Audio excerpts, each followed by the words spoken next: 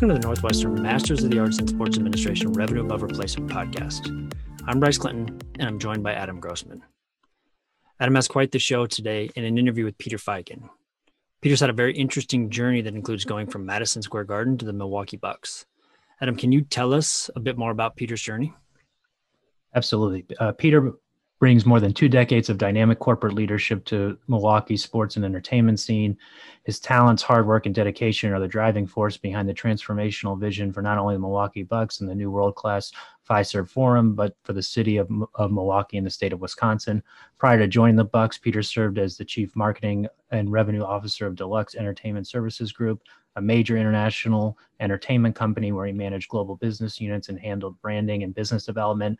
Prior to working at Deluxe, Peter was the president and chief operating officer of Marquis Jet Partners and NetJets, the world's leading private aviation company.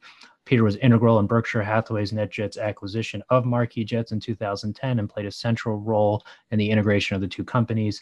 After transitioning post-merger to the same responsibilities in NetJet, he led the company's significant revenue growth.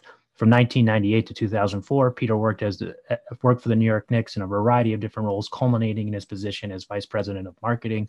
Under Peter's leadership, profits, season subscriptions, and suite revenues increased significantly. From 1993 to 1998, he held sales positions and marketing positions with Six Flags Theme Parks, which was then a Time Warner company. Adam recorded this interview as the NBA was dealing with the pandemic, but the Bucks' history prior to the pandemic, from the interview may be even more interesting. Adam, can you tell us a little bit more about that history of the Bucks? Yeah, we're looking forward to sharing both what's happened when Peter joined in 2014, but also what happened as the team has been dealing with what's happening with the bubble, but also, having a transformational superstar in Giannis Antetokounmpo joining the team and what the impact of that has been on the organization. But since taking over as president of the team in October of 2014, Peter has completely reimagined, rebuilt, and re-energized the team's business operations, resulting in substantial increases in attendance, ticket revenue, merchandise revenue, partnership sales, and TV viewership. He's assembled a top-flight management team and has nurtured a corporate culture marked by accountability, collaboration, and fun. The Bucks were named one of Milwaukee's best places to work in 2015 to 2019, and Peter's inspired leadership was recognized when he was named the Milwaukee BizTime 2015 CEO of the Year. All those things really translate to the Bucks are also really fun to watch, and I think that obviously rolls back into a lot of the things that you talk about in the interview with creating that culture. And so, please enjoy this interview with Peter Feigin.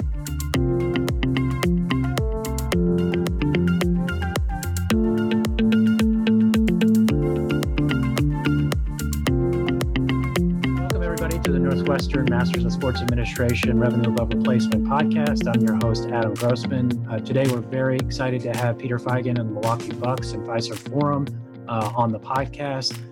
Peter, first, welcome to the podcast. And then second, can you give a little background about your career date and about your current role? Sure. Nice to be here, Adam. Simple story. Grew up a New York City kid, went to high school in Brooklyn, went to a small liberal arts college, Franklin and Marshall, in Lancaster, Pennsylvania, and really kind of started my career in sports entertainment with Six Flags Theme Parks to Madison Square Garden, to Marquis Jet, and NetJets, kind of in the private aviation realm, all marketing and sales oriented and kind of on the revenue generation side. A little stop with McAndrews and Forbes at Deluxe Entertainment, and then on the last 6 years to run the Milwaukee Bucks, the building of Fiserv Forum, and kind of our real estate development company and all of our business ventures here in Milwaukee. So we definitely want to concentrate on what you're doing with Milwaukee and the Bucks, and it's good to see you obviously got to support the team going with your shirt and the locker behind you. But to start out with, with another team, which is the Knicks in Madison Square Garden, can you talk about more about your experience at that time, kind of what you learned and how that impacted your career going forward? Yeah, it was great. It was a real inflection point. In 1999, I started at the New York Knicks. It was a strike-shortened season. Yeah. It was the launch of the WNBA, so kind of how to learn how to launch a brand, how to sustain a brand during a lockout. And really, for the first time in Madison Square Garden, it's the first time in decades that they actually had to retail. for the first time. So a big part of my job was building the plumbing to really have direct response and retail and sell tickets for the first time. I know that sounds kind of incredible in a professional sports entertainment, venue, but the Knicks were sold out for, 500 plus games, and kind of when we got there weren't really sold out anymore. So it really became, how do we kind of recreate and create a network to sell tickets and to really retail and build back up the fan base. And in terms of that, one of the things that we talk about in this class is a team that can struggle on the court, and how do you kind of, obviously it's a different situation now with the Bucks that you're in now, but with the Knicks, how were you able to build out that network, and how were you able to engage and generate revenue if when times got a little bit tougher on the court?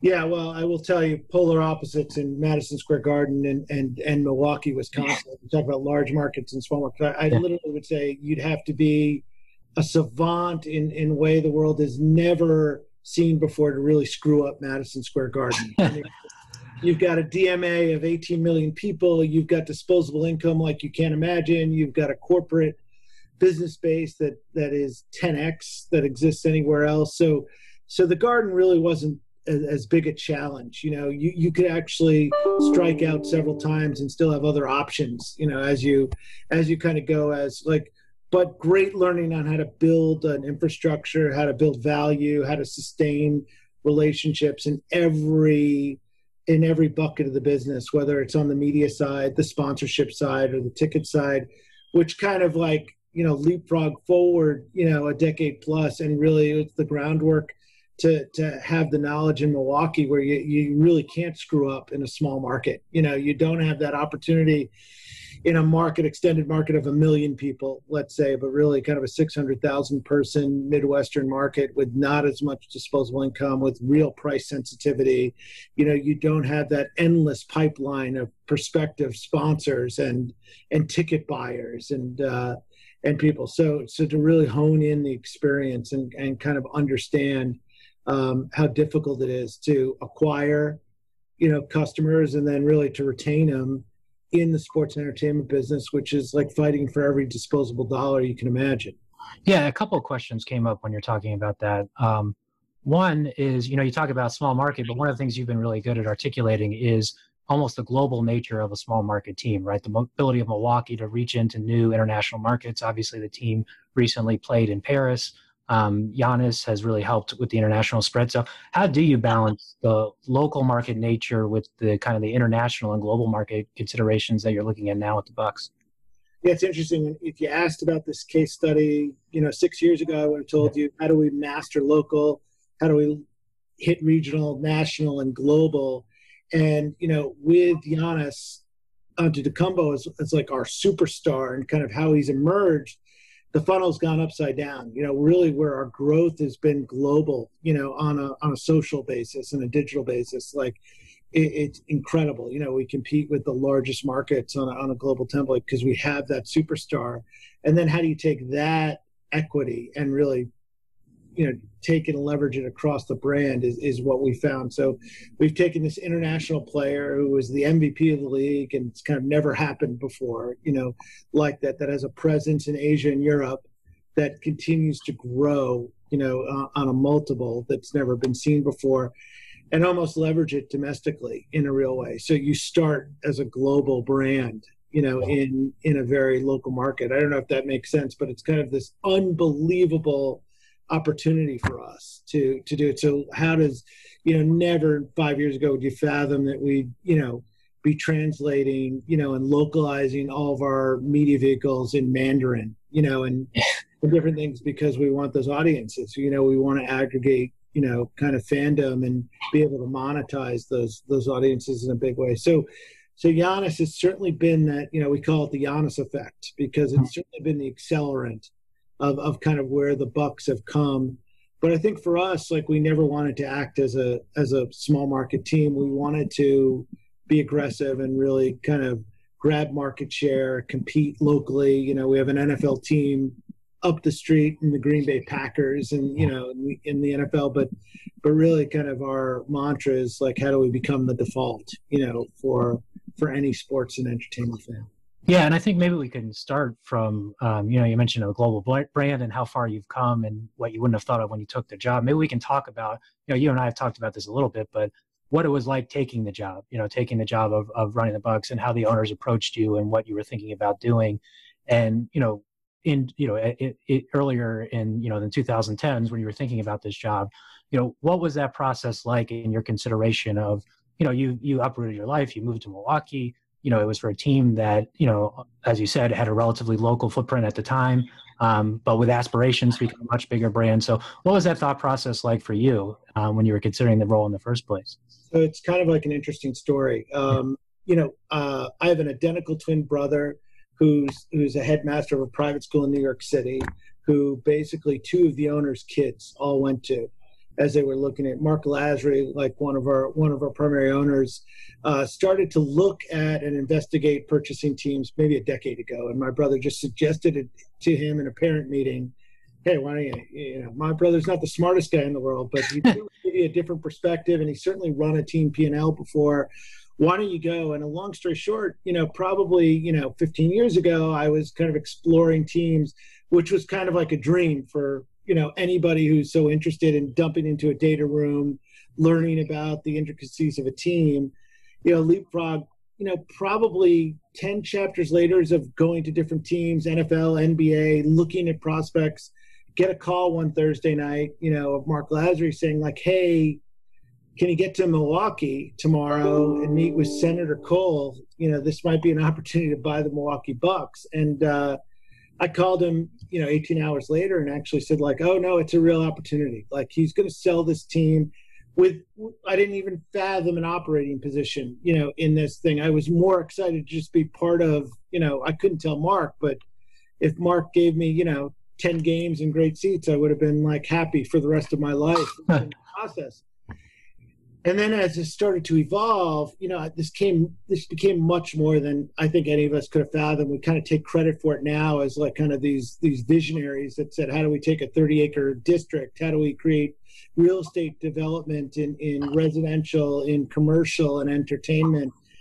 But when we first came, we really didn't see that. It really became this opportunity with like, we've got to get a new arena. We've got to probably be like one of the last opportunities to look for public financing, like as we get an arena and keep an NBA team in a small market. And that was really the focus. And then it just really blossomed into this great opportunity. But it's really a lesson in like, when I talk to students and when I talk to people ask like, tell me the magic, it's really collecting people, and it's really collecting, kind of the network. And it's kind of those relationships. And that's how all of the big chapters in my life have kind of happened, is sustaining relationships like over time and follow up and doing good work, for a person like Mark Lasry, where the opportunity comes. This was not Korn Ferry or Spencer Stewart, coming and saying like, hey, we've got a great, C-level position. This was kind of evolved out of relationships, and trust, and how do you run this, which some of my other, chapters in my career have. Yeah, again, a couple of things came out, but one of the things I want to talk about, and this was the question we maybe going to look at towards the end, but since you brought up the people component now, you have been successful in attracting a lot of really great talent to the organization. So one of the things that our students in our class are looking for is how do they get involved with an organization like the Bucks? And actually, one of my former students, I believe, still is working with the Bucks and came out of the program and started working with the Bucks. Not that you hired him, but he's at least at the Bucks. But from your perspective, what are you looking for? If you were going to recommend to students that are looking to get involved in the Bucks, given your success, what are you looking for from people that you want to work with and building a team and making sure you can maximize these opportunities? Yeah, so I guess it's best to talk about the culture and talk about kind of, because that helps like set a baseline. So we're a performance culture, in any job you're in, there are objectives, there are accountability. So DNA wise, like you actually kind of have to want to aspire, you actually want to perform, you want to improve. And I know that sounds silly, but that's, some people like that, some people don't like that. We obviously have the no asshole rule. So that's easy. And what we mean by that is somebody who interviews or we vet through the system literally talks to 6 to 8 people. And, think of it as your Goldman Sachs way. We're not testing people, but we're trying to figure out how to retain you know, 96% of everybody we hire and kind of eliminate that percentage of asshole, you know, that you have a problem. And operationally, if you can do that, if you can get your normal 8-9% down to 4-5%, you've really changed kind of like what you're doing with us with over 350 full-time and 1,600 part-time. That's like a big deal. So, you know, for us, we look for initiative. You know, we're a sales organization. We want to drive revenue. We also like happen to be in the customer service business. So like it or not, like you are in a service industry. So that's another part of the DNA you actually have to even understand. And sometimes like the quant people don't get it, you know, like look for like, you actually have to like to socialize. You actually have to like to work in a group. You've got to be collaborative. You got to work across organizations. We've got like some centralized functions like our finance, our legal, our business analytics that work across our real estate, our entertainment, and everything. So even like the most insulated kind of, you know, introverted folks normally in those kind of like have to have a sense of like wanting to be a big part of a team. And you know, I've said it kind of on the no asshole, but the reverse is likability. You know, like we want people to get along here, you know, to do it. So we think if you go through the process and you vet, you know, if you get 7 to 8 thumbs up, you know, resoundingly, we want you as much as you want us to come here. And it's small enough company that we can control that like in a good way. So I don't know if I answered your question. No, I think that's very helpful. I went through kind of like what we think about. Yeah, I think that's very helpful. And, you know, one of the questions we were talking about is how you use numbers and data and quantitative analysis. And you talked about it a little bit already, but I have to ask, how do you quantify the no asshole component, right? How do you determine from the 9% to the 4.5%? 4 to 5%? Well, we do it with real people, right? So you do it with like kind of how people are, we have like a performance culture. So you're evaluated, you know, twice a year. So you kind of know high performers versus low performers. You certainly know what interpersonal issues kind of, I mean, the nice thing when you started to do it right is the outliers like stick out like a sore thumb. So you know, if you've got, you know, 300 plus people, like, you know, the 5 to 6 people that are having, you know, that are not right for it kind of like are really evident that they're not right. So there's a real qualitative part of it is that you know that they're not a fit. You feel it in your gut. And then there's a quantitative is it usually correlates. You know, they're not performing, they're disruptive, you know, in their departments and things like that. Really common sense. Like, I mean, my advice is like, if it's not simple, no matter what you do on database analysis, no matter what you do on the analytical side, if it doesn't relate to something very simple answer, something's confused. Yes. And I want to get back to the quantitative analysis piece, but I wanted to make sure we covered in detail. You mentioned before about a global brand and building a new arena and a new venue and dealing with the challenges from that perspective, both in terms of what's like just to build an arena, but also in terms of public financing and public support. Can you talk about that in more detail, what that process was like? As you know, again, we don't want you to reveal any kind of, you know, it was a bad pun, state secrets, but just and talk about detail, what it was like to build it. I explained it simply on a personal level, like we'll never do again, you know, completely like have no passion towards the political process and kind of true lobbying, you know, true like selling your narrative and your story and your value proposition is really challenging and kind of unattractive for me, you know, to go through it. I mean, I'm so glad we're successful. It's like really kind of a career feather in the cap, like at a personal level, but not a great process. Really, you know, there are things where, you know, this was taken out of the state budget. This was having to sit with 99 state assembly people and literally one by one kind of talk them through on what the financial return was from the state. To get it through. I think, you know, it gives you a lot of accountability and really a responsibility when you take public money, which is a little bit different. So we are beholden and we feel it, you know, in the right ways to the city of Milwaukee, to the county and to the state, in that they're all partners in how we built it and kind of what our responsibility is, you know, to be a good citizen, because we literally, you know, have taken public money. So we feel that there really is a big responsibility to kind of give back to even though we're an NBA team, it's how do we give the example? How do we step forward? And we're big socially, we're big, social responsibility, big in community, and all that kind of leads into how this whole thing started. It was really seeded kind of in the public sector. How much do you think the politicians, whether it's at the county, state, or national level, or regional level, how much do you think they understood what you were trying to accomplish and the value that potentially was going to be created, or how was their understanding of the sports business generally? Well, I think there's a dichotomy of people who really understand it. There's a real return here, the income taxes that are generated by professional players. Here's the incremental entertainment dollars. Here's the tax increase on a real estate level and valuation.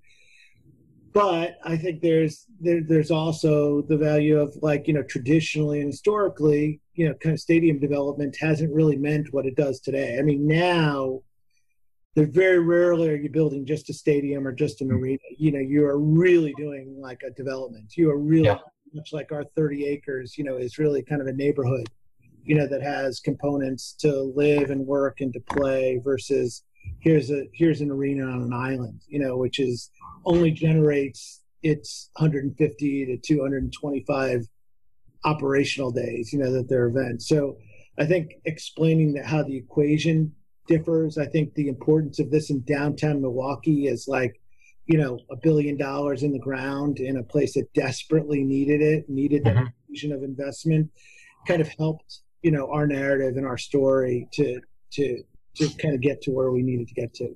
Yeah, and I know, again, from talking with you and then reading articles about the importance of integrating with the community, both at a city and county level. So can you talk about what it is that made it so important for the Bucks, I mean, beyond the venue itself, to really integrate with the community and the surrounding neighborhoods? Well, I think number one, you've got everybody at Northwestern, so they understand Midwesterners, whether they are one or not, and kind of what the values are, and how everybody's either from the town. It's so provincial, it's either you're Midwestern or not. So imagine like a rough speaking, fast talking New York sales guy like myself, who works for 3 New York City billionaires, in a big way, trying to come in and kind of sell the proposition of, hey, we're good, we're going to value, it was all about building equity, so it's like really interesting. You say it's almost like the only way you can, think about it. Whereas, here in Wisconsin, you can be in Milwaukee and, somebody can be 20 miles away in Waukesha and think you're in different countries, Exactly. to get done. So we had to ingrain ourselves and almost prove ourselves, not only in pure investment, but, people have a real value in what your personal commitment is. And people don't believe it till it happens. So I think we probably didn't have half the support we had until there was actually steel coming out of the ground, in Milwaukee, and then maybe garnered the other half of support when there was a basketball game played, to get it down. So people really wanted to see it and feel it and kind of make it happen. So I think, culturally, it was a very big deal for us. And I think our ownership, kind of are in a place where they saw Milwaukee as an unbelievable opportunity to invest and to give back and to, and to really blossom from it. Yeah. And you mentioned this before about arenas not on islands, right? That they're part of commercial developments and that teams are taking a more proactive approach to real estate and commercial development. One of the things you also talked about is how NBA teams in particular are sharing best practices and sharing, what works best, whether it's through team ball or just obviously through conversations that you're having. So, again, 2-part question. One, did you learn or had you learned from other teams and their experiences kind of going through this process from a commercial real estate development? And then 2, how often are you sharing best practices with teams? I mean, so on a personal and professional level, every day for me. So I'm the greatest thief of best practices of the world. So I'm a big fan of comparables. I'm a big fan of let's not reinvent what's been done and how to improve it. And the NBA is a real collaborative. So we compete on the court. We do not compete off the court. So, just imagine having the Simon family own the Indiana Pacers and what they're, the largest mall operators in the country that have redesigned downtown Indianapolis, which is like an interesting comparable. To do it, like, didn't have to go in blind on, what parking structures, kind of felt like, what the ebbs and flows and what the best practices are, and more importantly, the costs and management. So the best example is, I probably on a weekly level, and probably saved thousands of hours talking with Orlando, Brooklyn, and Sacramento, like the last 3 years of really best practices, and almost like a real kinship with those operators. In here's what we, everything from like, oh, please don't, figure out your conduit so you can actually move TVs, your 1,000 TVs to, hey, steel structure to, real, tens of millions of dollars to do it. So, and the NBA has really kind of over the last 20 years created team marketing and business operations, Teambo, like a department whose whole structure is really like, is warehousing best practices and really having that research library, to grab from. So we rarely do anything, we use data and analytics to make a lot of our business decisions. But even beyond that, like, we really have this unbelievable advantage to look at specifically NBA teams and see what's worked and not worked in other markets, whether that's retail promotions, ticket promotions, different sponsorships that are laid out and executions. And it's kind of made the league just explode. I know I'm putting you on the spot a little bit here, but is there, beyond what happened with the development of Five-Star Forum, is there one recent kind of idea, I don't want to say that you stole, but you looked at another team from a ticketing, promotion, or sponsorship perspective that you've implemented recently that, is a best practice that you saw from someone? I would say we created a business with the Miami Heat to literally mirror their business intelligence, and their analytics. And they had spent millions of dollars over the last 7 years to create a data pool, to create vehicles that, Lincoln, that would have cost us millions, taken us years. It's like one of those projects that never ends and never, is never lives. But they had actually taken almost, and again, like-minded businesses, like they own and run an arena, they have surrounding property, they certainly run a team and have other events, and they had clicked in, everything from their POS system to their pricing systems to their ticketing systems, like all these like intricacies that they had learned how to do it. And for us, it was click and play. We literally hired them. We purchased and bought their operating system and created a business for them, as now they've got the model to get down. So that's like one of the, the purest examples to do it. And then I'd say, we use every week kind of what's worked in different markets on a lot of online. So, like, for instance, like very rarely in digital and social makes it so easy so you can see success or failure so quickly. But I'll tell you, we took great examples from the Portland Trailblazers on Facebook Live. They just happened to have mastered like what this direct response and return was on ticket sales and seasons. So that's a great example. I'd say we put our own touch on it, but not really. We just we took something great and started to play with it, but we took the idea, that they had really taken the initiative and done well with. Yeah, and we've been talking now a lot about business and data and analytics, and I do want to ask you directly about that in terms of how are you using quantitative analysis, particularly as you've been building this global brand and building new revenue streams, new opportunities, whether that's from sponsorship, social, digital. How are you using data in terms of building your business and your brand? Yeah, I would say the best way to explain that is the way we're run is we've got 3 primary owners that are all kind of diverse and different. We've got Mark Lazary, who's a distressed debt guy who runs Avenue Capital.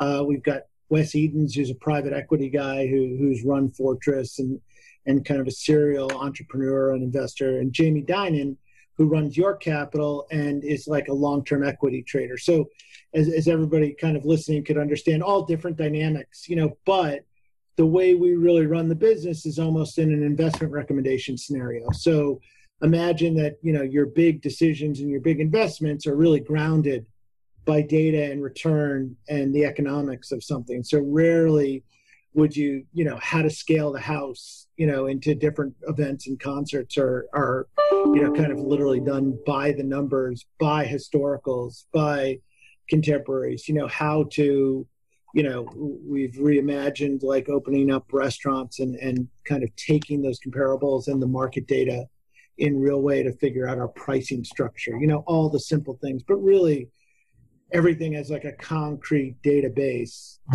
in kind of what our thinking process should be, or else like it's a no-go.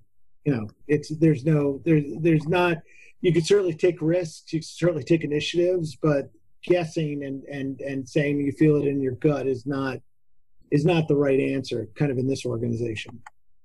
And I do want to, before we delve into that in a little more detail, I do want to ask about your relationship with the ownership group, because you seem to have a uniquely positive relationship with the group. But again, not to give anything in detail, it's just how, that's one of the challenges when you're getting started in the industry is how do you interact with your bosses and senior management.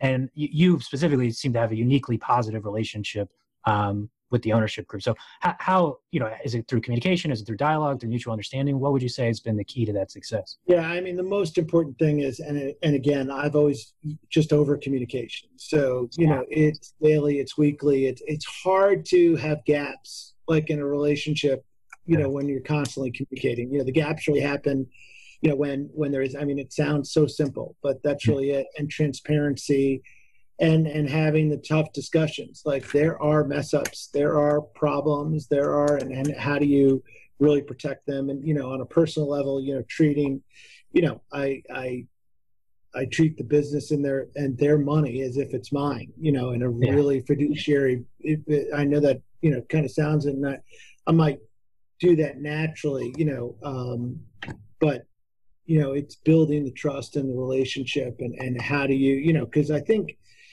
what you kind of lose maybe in your MBA and your professional experiences is that relationship. And I don't want to sound so old, that how to do it, but I think the best way to explain kind of the way this organization is managed is kind of in our interaction. So if you're a manager at the Milwaukee Bucks or Fiserv Forum, like you have a direct one-on-one meeting with your direct reports like once a week. That could be 5 minutes, that could be 10 minutes, but the communication, and we are a service business and we're totally interacting.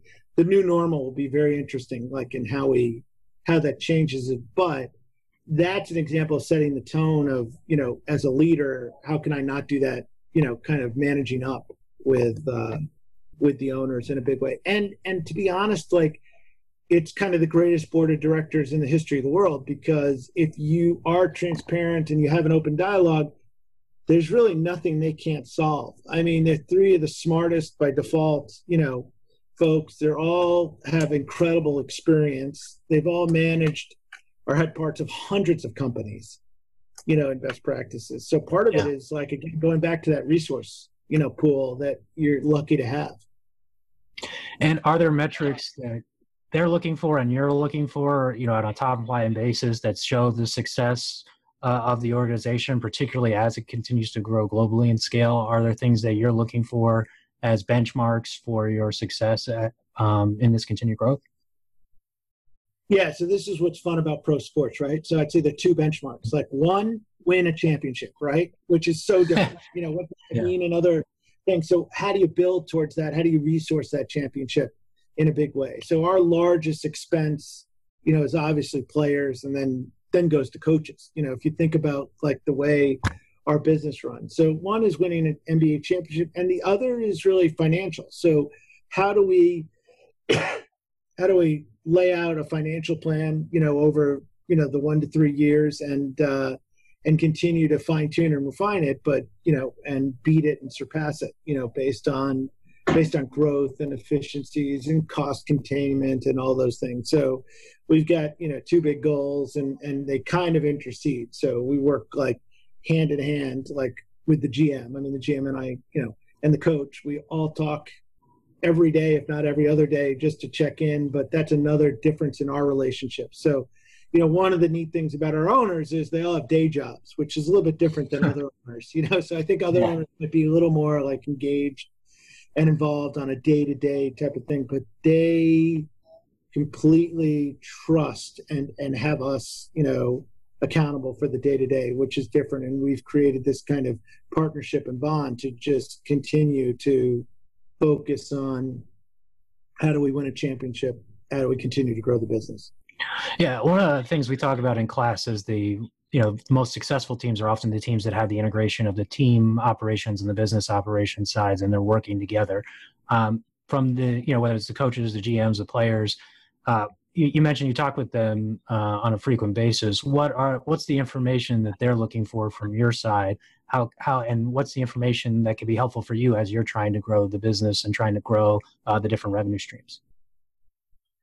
So I might go about it a different way. I mean, I feel like my job is to be a resource and a service. So like, how do I get, like John Horst, who's our GM, and Bud, who's our coach, are all focused on how do we win, how do we have the best resources, how do we figure out what to do. So I almost kind of go to it in that way of how do I clean their plates so they can focus on, everything from who we're drafting to what we're trading to how do we refine our cap to get it done. So on one, we're all partners. We almost share all information, which could be a lot different. I have a league meeting. I send my notes, to the both of them and vice versa. So we don't really have kind of gaps of communication. It also helps us manage the owners, in a big way. So we're all in the same voice and all in the same, which is an interesting piece. But for it's a really different, interesting field because some teams have like put the iron gate up, to what football operations and coaches and GMs are to their front offices and it's hard because there's a long legacy of kind of the basketball folks are the basketball folks and the business folks are the business folks. But we're organized in a way that it's my accountability, I'd say in the P&L for like what the overall result is. So that's a connecting point, for all of us. So we make no decisions without us all kind of collaborating. You're not doing a trade, you're not waiving, you're not doing, because every dollar counts. So we're all together on that.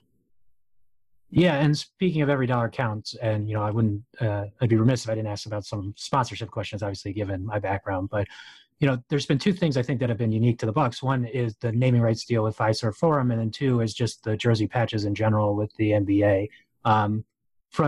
Let's start with Fiserv. What was that process like? I think there were some people who were surprised that Fiserv ended up being the naming rights partner, and I think it's been a great relationship. But how were you able to, particularly obviously given your role with Fiserv Forum, how were you able to navigate the challenges, the complexities, and ultimately find such a good partner with Fiserv Forum? Well, it evolved over years, in kind of pitching. I think we kind of got so excited over the prospect of like having this innovative technology partner in Milwaukee, to kind of redo. We understood early on that this is really the future of contactless and cashless transactions. Here's what this company is, $20 billion company is really about. And then kind of creating the value proposition and selling it in a big way, and how do we really leverage each other to kind of show the world, kind of what the next gen of transactions will be like. And it's Jeff Ibuki, who is their chairman and CEO. I mean, listen, they're headquartered in Wisconsin. They're out of Atlanta. They're a global brand. They've got hundreds of thousands of customers. They're in the banking and they're in the fintech world. It was a long journey that like took a lot of time to create the value and get it done, but it has been just awesome, to really change it. And I think when I say awesome, I mean like it's changing, the perception and the brand of Fiserv itself, in kind of like it was really a B2B, total brand. I mean, there was no need for the consumer to know who, Fiserv was. And I think as Fiserv evolves, obviously there'll be B2C, components to it, and probably C2C components as you get further, which was part of their roadmap to like, why would a big time sports sponsorship make sense? Yeah. And in terms of jersey patches, again, not, obviously you've had the relationship with Harley Davidson, but this was a new piece of inventory that's come up recently. How did you view jersey patches, and how do you view it, particularly in the context of building now the global brand and continuing to grow your presence internationally? Well, I think if you asked me 3 years ago, I'd have a totally different answer, because it was how do you position. But if you ask me now, I mean, it surpasses naming rights to an arena, which could be a lot more local, even though we position as global and like the opportunities. But a jersey patch is the most valuable piece of real estate, like based on impressions, on media reach, based on distribution, and association. It's kind of blossomed into kind of what the league had thought, 5 years ago when they started to position it. So I think we're still trying to harness and explain and position the value. It makes great sense in large markets, that they're getting big price tags anywhere. But, for here in Milwaukee, I mean, we think our jersey patch is, going to be worth more than our naming rights, over a longer period of time to kind of get it. And it all makes sense. It's direct association with the players. It's broadcast and streamed in over 215 countries. Here's the quantitative side of it, of the $1 billion impressions. And here's the associative nature of the brands, literally connected to the NBA and the players.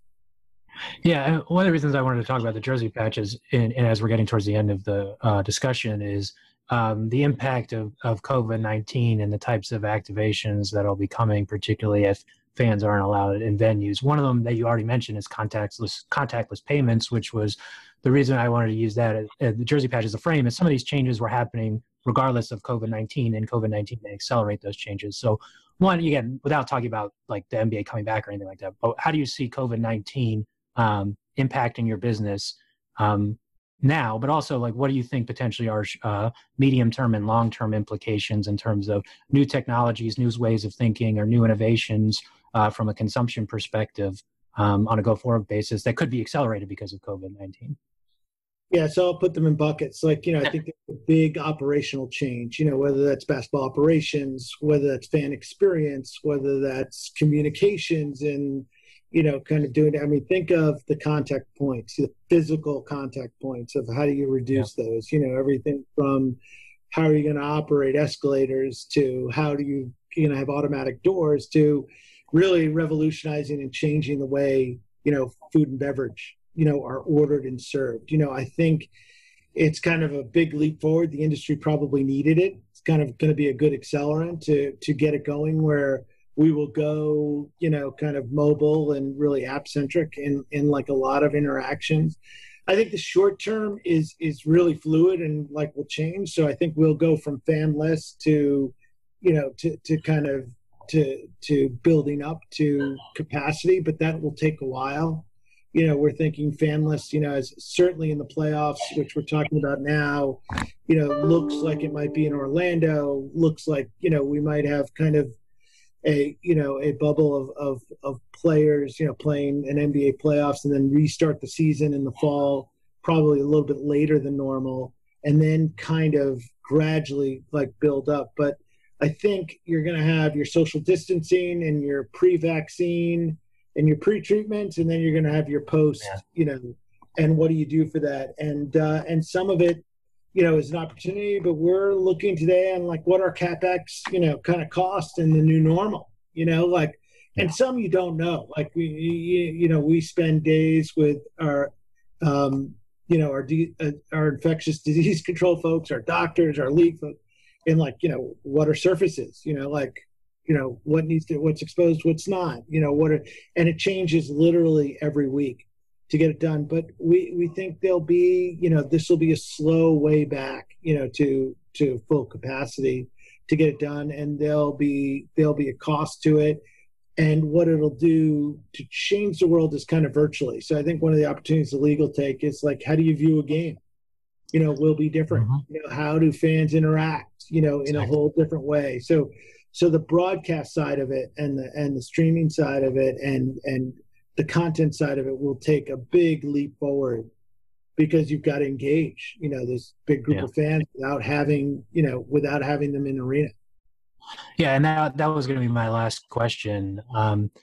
obviously the NBA just signed a new deal with Microsoft, specifically focused on content, or one of the areas of focus is content personalization. Do you, one of the things you talked about at the beginning of the podcast is how the Knicks and interacting with the fans and the different audiences within the New York DMA. How have you seen the evolution of connecting with fans? And do you think the current, situation with COVID will accelerate this way of, and changes potentially in fan engagement, fan interaction, and how you interact with your different audiences?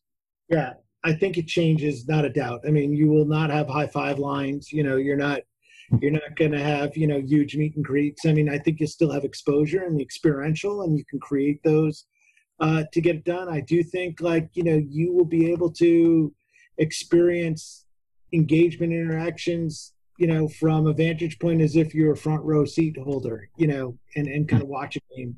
And that what you're already able to do in some form or shape, but think of it as like across, a function across the league is like, how are you at home, experiencing that feet on the wood, front row experience in a big way. I do think we get back to, we get back to engagement, in live form. And I do think like what this period of time has done completely changed the way we think about producing and curating content, in like a big way. Like the players have become almost like, more well-rounded, and kind of like there's a lifestyle aspect, there's a community aspect, there's, of which, and by the way, there's this self-narrative aspect that's kind of happening that, will change like the way the perception. So my hope is, and what I really think opportunistically is, like, we are building all of this right now because of the need, because live entertainment doesn't have an interaction. But once we get back to